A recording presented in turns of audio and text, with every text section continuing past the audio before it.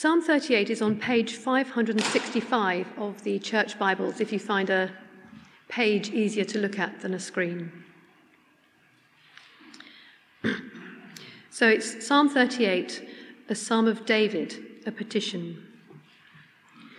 Lord, do not rebuke me in your anger or discipline me in your wrath. Your arrows have pierced me and your hand has come down on me. Because of your wrath, there is no health in my body.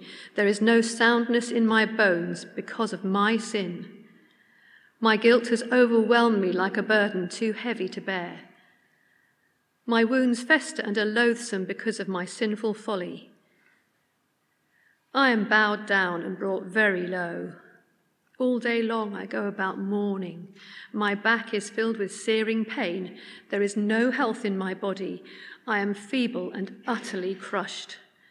I groan in anguish of heart. All my longings lie open before you, Lord. My sighing is not hidden from you. My heart pounds, my strength fails me. Even the light has gone from my eyes. My friends and companions avoid me because of my wounds, and my neighbours stay far away. Those who want to kill me set their traps. Those who would harm me talk of my ruin. All day long they scheme and lie. I am like the deaf who cannot hear, like the mute who cannot speak. I have become like one who does not hear, whose mouth can offer no reply. Lord, I wait for you. You will answer, Lord my God. For I said, do not let them gloat or exalt themselves over me when my feet slip. For I am about to fall, and my pain is ever with me. I confess my iniquity. I am troubled by my sin. Many have become my enemies without cause. Those who hate me without reason are numerous. Those who repay my good with evil lodge accusations against me, though I seek only to do what is good. Lord, do not forsake me. Do not be far from me, my God. Come quickly to help me, my Lord and my Saviour. Lovely congregation who found great amusement in the fact that a Tottenham supporter is preaching on Blessed are those who mourn this morning. So I think that is a lovely gesture, and I love you to bits. Thank you for that, Rod James. You ought not to be a church warden, sir. No, I don't mean that. I don't mean that at all. But I've a lot of grief this morning, a lot of grief. I can cope. It's okay. And I think after that I ought to pray, don't you? So let's pray. Let's pray. Father, please speak to us through your word. Teach us what you want us to know. Help us to obey. Help us to follow. Help us to do the things that your word says. And help me not to get in the way of what you want to say to your people. In Jesus' name we pray. Amen. I'm sure Kevin would not have picked a psalm like that to start. It's not exactly a bundle of joy, is it?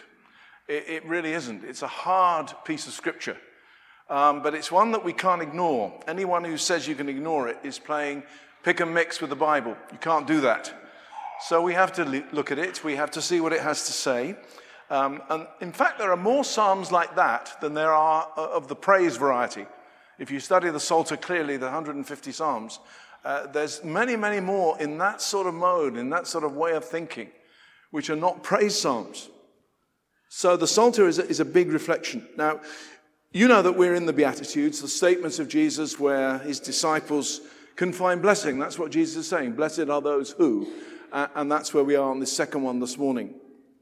And notice in verse 1 of chapter 5 of Matthew, then this is where the disciples go away. It's not the crowds that are here. It's just the small group of Jesus' disciples. And they go away and they're listening to what he has to say to them about the way he wants the kingdom of heaven that he's been talking about to proceed. And the Beatitudes are in the context of this idea of the kingdom of heaven. The kingdom where Jesus is king. His disciples are subjects to the king. So he's teaching his closest disciples, this is the agenda. This is what I want you to be about. This is where I want you to be going. This is what I want you to be thinking about. This is the way I want you to behave. And he's taking them away and saying, okay, guys, listen to all this. Let's get this right together, and then we can go out. And the kingdom, of course, is not about, you know this perfectly well, military power or political influence or territorial conquest. It's not about that. It's about where Jesus is king in the hearts of his people. That's where the kingdom is. Last week we saw poor in spirit, and theirs is the kingdom. That idea was first put to you last week. This week, blessed are those who mourn. Literally, blessed are those who experience deep grief. It's literally what the word means. It's hardly the stuff, is it, of mighty kingdoms.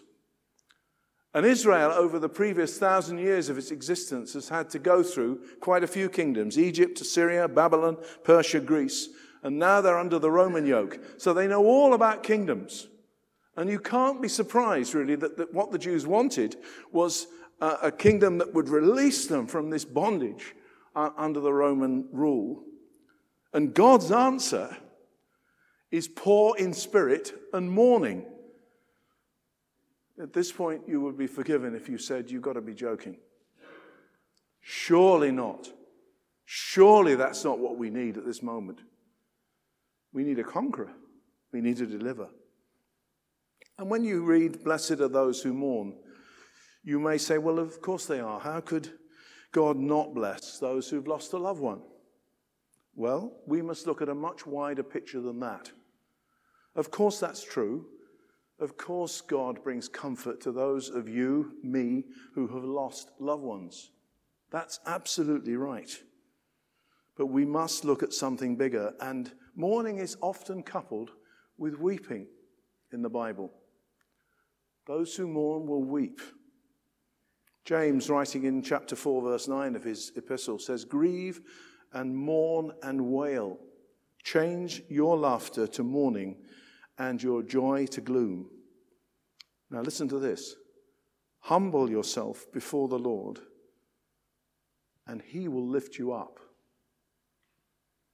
And that begins to get us closer to the idea of the way in which mourning is meant to be defined and dealt with by us. 2 Corinthians 7:10, godly sorrow brings repentance that leads to salvation and leaves no regret, but worldly sorrow brings death. We're not here to sort of weep and moan about the state of the world, even this morning. As much as I do, and I'm sure you do, when you look at what's going on in the world, it grieves you. It makes you mourn for what people are saying and doing. But elsewhere, mourning is not about that. One commentator said, it is the sorrow that flows out in the tears that cleanse. What is this about? You see, it's not about mourning a football team. It's certainly not about mourning, actually, the state of the world. It's about me. And this, my friends, I warn you, is where it can get tough. It's about looking in the mirror. It's about me. And what's sin? You may not like the word, but the Bible uses it regularly, so I'm going to. It's what sin does and what it's done to me. Sin has made me less than what God would like me to be. I am a sinner. I sin on a regular daily basis, and so do you. Now, at this point, there's a sort of health warning that we will get to the comfort at the end, but hang in there with me for a bit, okay? Because we've got to get there. And when Jesus talked about the poor in spirit in the one, he wasn't just sort of humbly accepting that we can face God and all is well. That's not how we should be. We're not the Monty Python always look on the bright side of life people.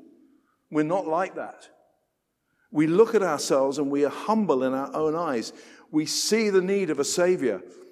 We see something outside of ourselves that's missing. And therefore we look at our sinful state and we mourn. Am I the only one in this room this morning that's looked at some of the things I've done, said, shouldn't have done, or just the plain state of what I'm like, and not think I need help? Because I think that's true for all of us. Now, some people don't like talking about sin, but it's graphically described in the Bible from the very minute it comes into the world in Genesis 3, right through to the end when sin is finally defeated. It runs through, and it's the history of Israel. It's something that constantly comes up, and the people have sinned again, and God has to do something to bring them, to redeem them, to help them, to save them. So, my friends, mourning is what God wants us to do. He wants us to realize who we truly are. Sinners standing before a holy God. And we saw that graphically in Psalm 38. It's not the first time, is it, that David's come to God in deep repentance with a heart that's heavy and burdened. And friends, we've got to face this idea, because it worries me so much that Christianity sometimes is all, as long as we're having a great time and it's all nice and fluffy and gorgeous. It isn't like that all the time, is it? It simply isn't. Sin can bite, and we need to know how to deal with it. Now, just a quick look at Psalm 38, and then we'll get to the comfort, all right? So hang in there. In verse 1, the author, David, is aware that God knows him. Look at it. The Lord, O Lord, he speaks to him. He knows that God is there. Lord, do not rebuke me in your anger. He's begging God not to rebuke him or to be angry with him. In verse 2, it's graphic. It's as if God has pierced his body with arrows. Can you imagine what that's like? That you stood there and God is going, P'tung! Ah! God is doing that. And his mind and body are in torture. Just be sure when you get home. I'm not making this stuff up. It's there in the scriptures. And David, the writer, is mourning his own state. He knows what he's really like and how painful it is for us to face that reality that sin has made us into people who do not please God all the time. He wants us to mourn our sin. And yet there's something here even at the beginning. There's two words there, rebuke and discipline, in the first two verses. And those two words are about changing. Discipline is the same root word as disciple. And discipline is something that shapes. I discipline my children, hopefully fairly and lovingly and tenderly, most of the time. But I did because I love them. Not because I hate them. And even there, right at the beginning of David's anguish, he's conscious that the Lord is going to discipline, he's going to change him, he's going to put him in a different place to the place he's in now. He's going to rebuke him, he's going to tell him off. And that's all right. Don't run. I'd rather be rebuked by God than any of you. I really would. Because God will rebuke justly. And he'll say, Dave Fenton, you need to do something about that. You really do. And I am not too young anymore. And so I've had a lot of rebukes. Some of you may not have had too many because you're so wonderful. And I'm talking a load of utter rubbish because you've all been there, haven't you? God has said, cut it out. Cut out that stuff you're doing on the computer. Cut out that temptation to unfaithfulness. Cut out that bitter tongue. Cut out that and that and that. And you know what I'm saying? I'm not going to point a finger at you and say, you. Well, I did just then, didn't I? But there you go. But I'm going to say, yeah, come on. Let's look at ourselves and say, what is it that God wants to shape? And if God wants to shape it, I'm happy he shapes it and nobody else does. Aren't you? And he goes on, he says, there's no health in my body, my bones have no soundness. He's overwhelmed by guilt in verse 4. Verse 7, he's got searing back pain. Some of you know about that. Verse 8, he feels feeble and utterly crushed. And yet, tucked in verse 6, you'll see there's the little word mourning. There it is. All day long, I go about mourning. So he has got to a place where, with all this seemingly to be coming on top of him and feeling the guilt of sin, in his heart has begun something where he says, I've got to do this with God. And the lovely thing at the end of this psalm is he knows exactly where to turn. Look at it, verse 21. O Lord, do not forsake me. You see, if you're in the place, and I hope you are this morning, I really do hope you are, in the place of mourning your state, the sin that you've committed, the state that you're in, and you're longing for that cleaning and cleansing, and oh Lord, you desperately want that to happen, then you go to him. Oh Lord, do not forsake me. Be not far from me, Lord. Come close to me, Lord. Come quickly. Come now. Please, I need you. Now that is a very, very biblical state to be in. We don't hide this stuff. We face it. Only a few years ago, you'll not believe this, and I don't think she's here. She's coming at 11:15, I think. She'll kill me for mentioning this, but I'm going to anyway. My wife jumped off a bridge in New Zealand. Now, I hasten to add, she was assisted in some way. She has a certificate to prove it. I saw her do it. I took a lot of pictures of a flying wife in a lovely sort of gymnastic sort of floating position as she jumped 45 meters above a river in New Zealand. She did have a piece of elastic attached to her ankles at the time. Now, I have no idea what that feels like. I took pictures, but I have absolutely no idea what it feels like to stand on the ledge of a bridge 45 meters above a river and leap off it. I'm not sure I particularly want to know what that feels like, but she did, so she did it. That's a silly example, folks, but we will not experience the comfort of God unless we know about the mourning for sin. She knows what it's like to bungee jump. I don't.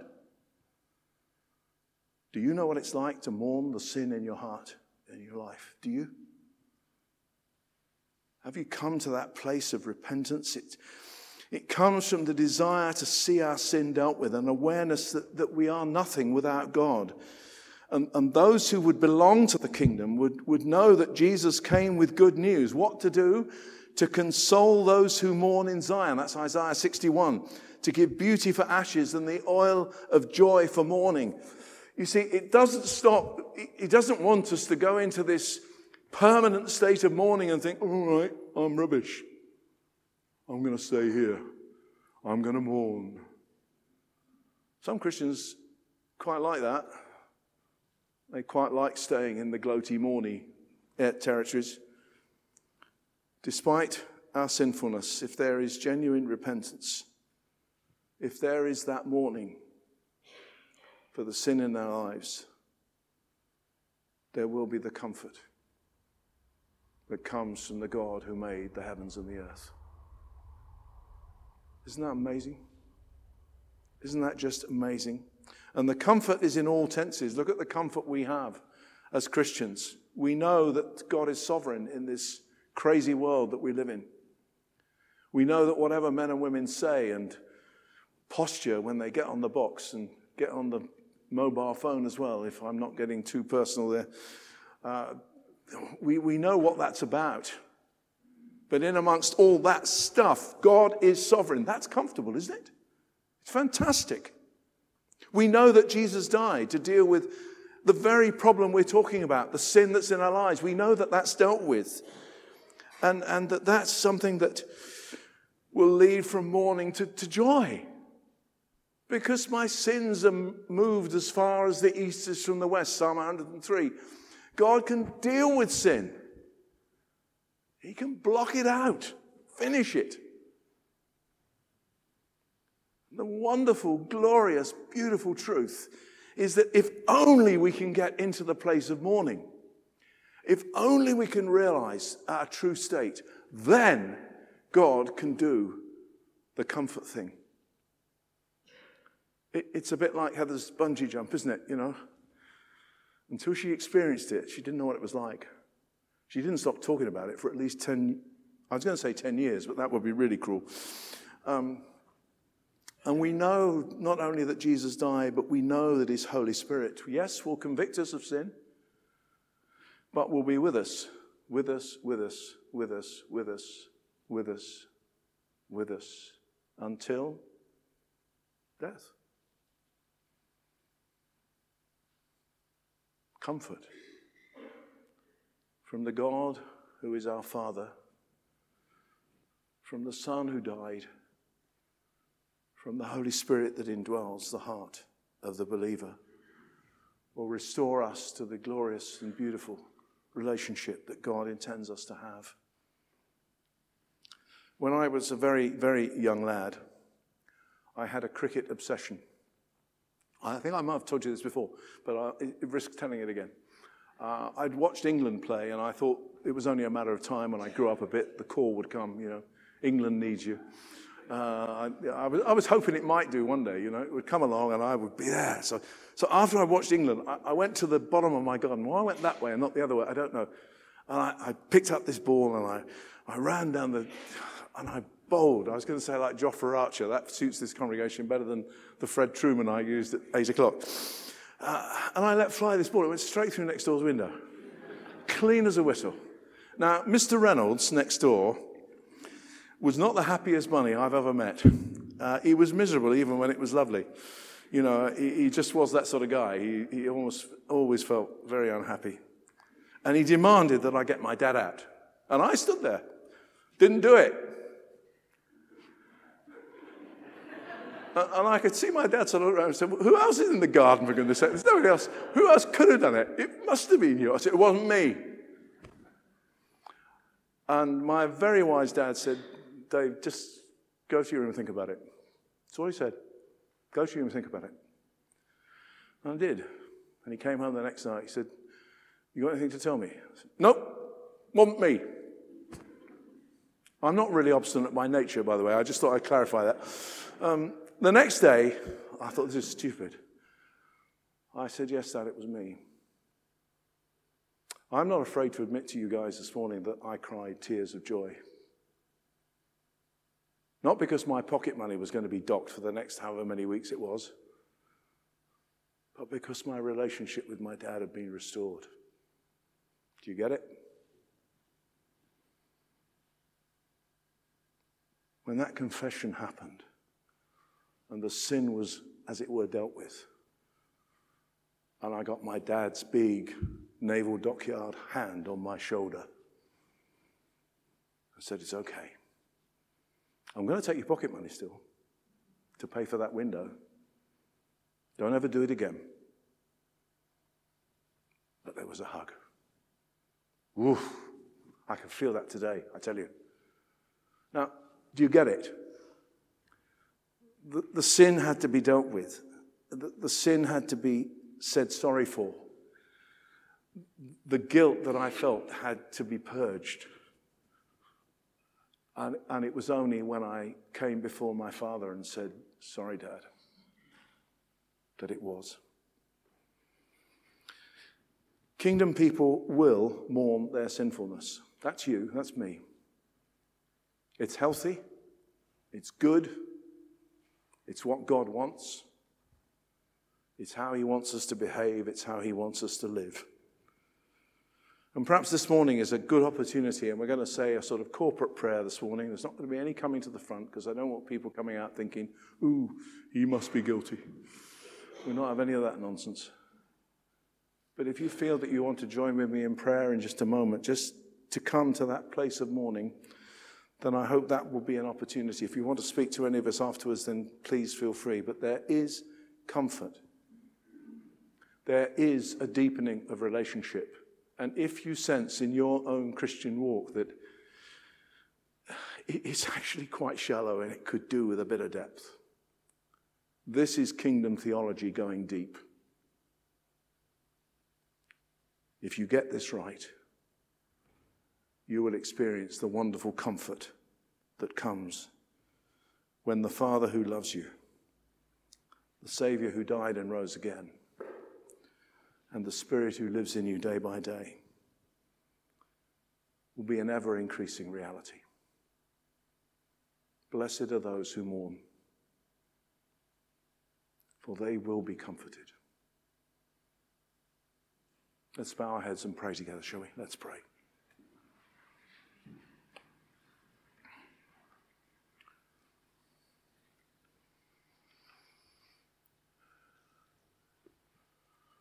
Father, we come to you this morning with sin known to us, things that we know we've done that we shouldn't have done, things that are wrong, things that we need to sort out.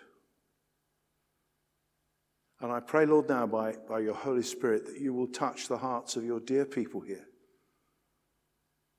and you will help them to mourn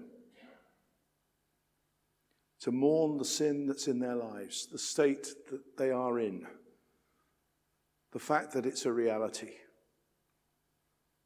But I pray too that they will know the wonderful comfort that comes from knowing that there is forgiveness and restoration in the God who made the heavens and the earth and everything in them. Please, Lord, work by your Spirit in the hearts of your people. And if there are those with hardened hearts this morning, as Sarah James reminded us, please soften those hearts.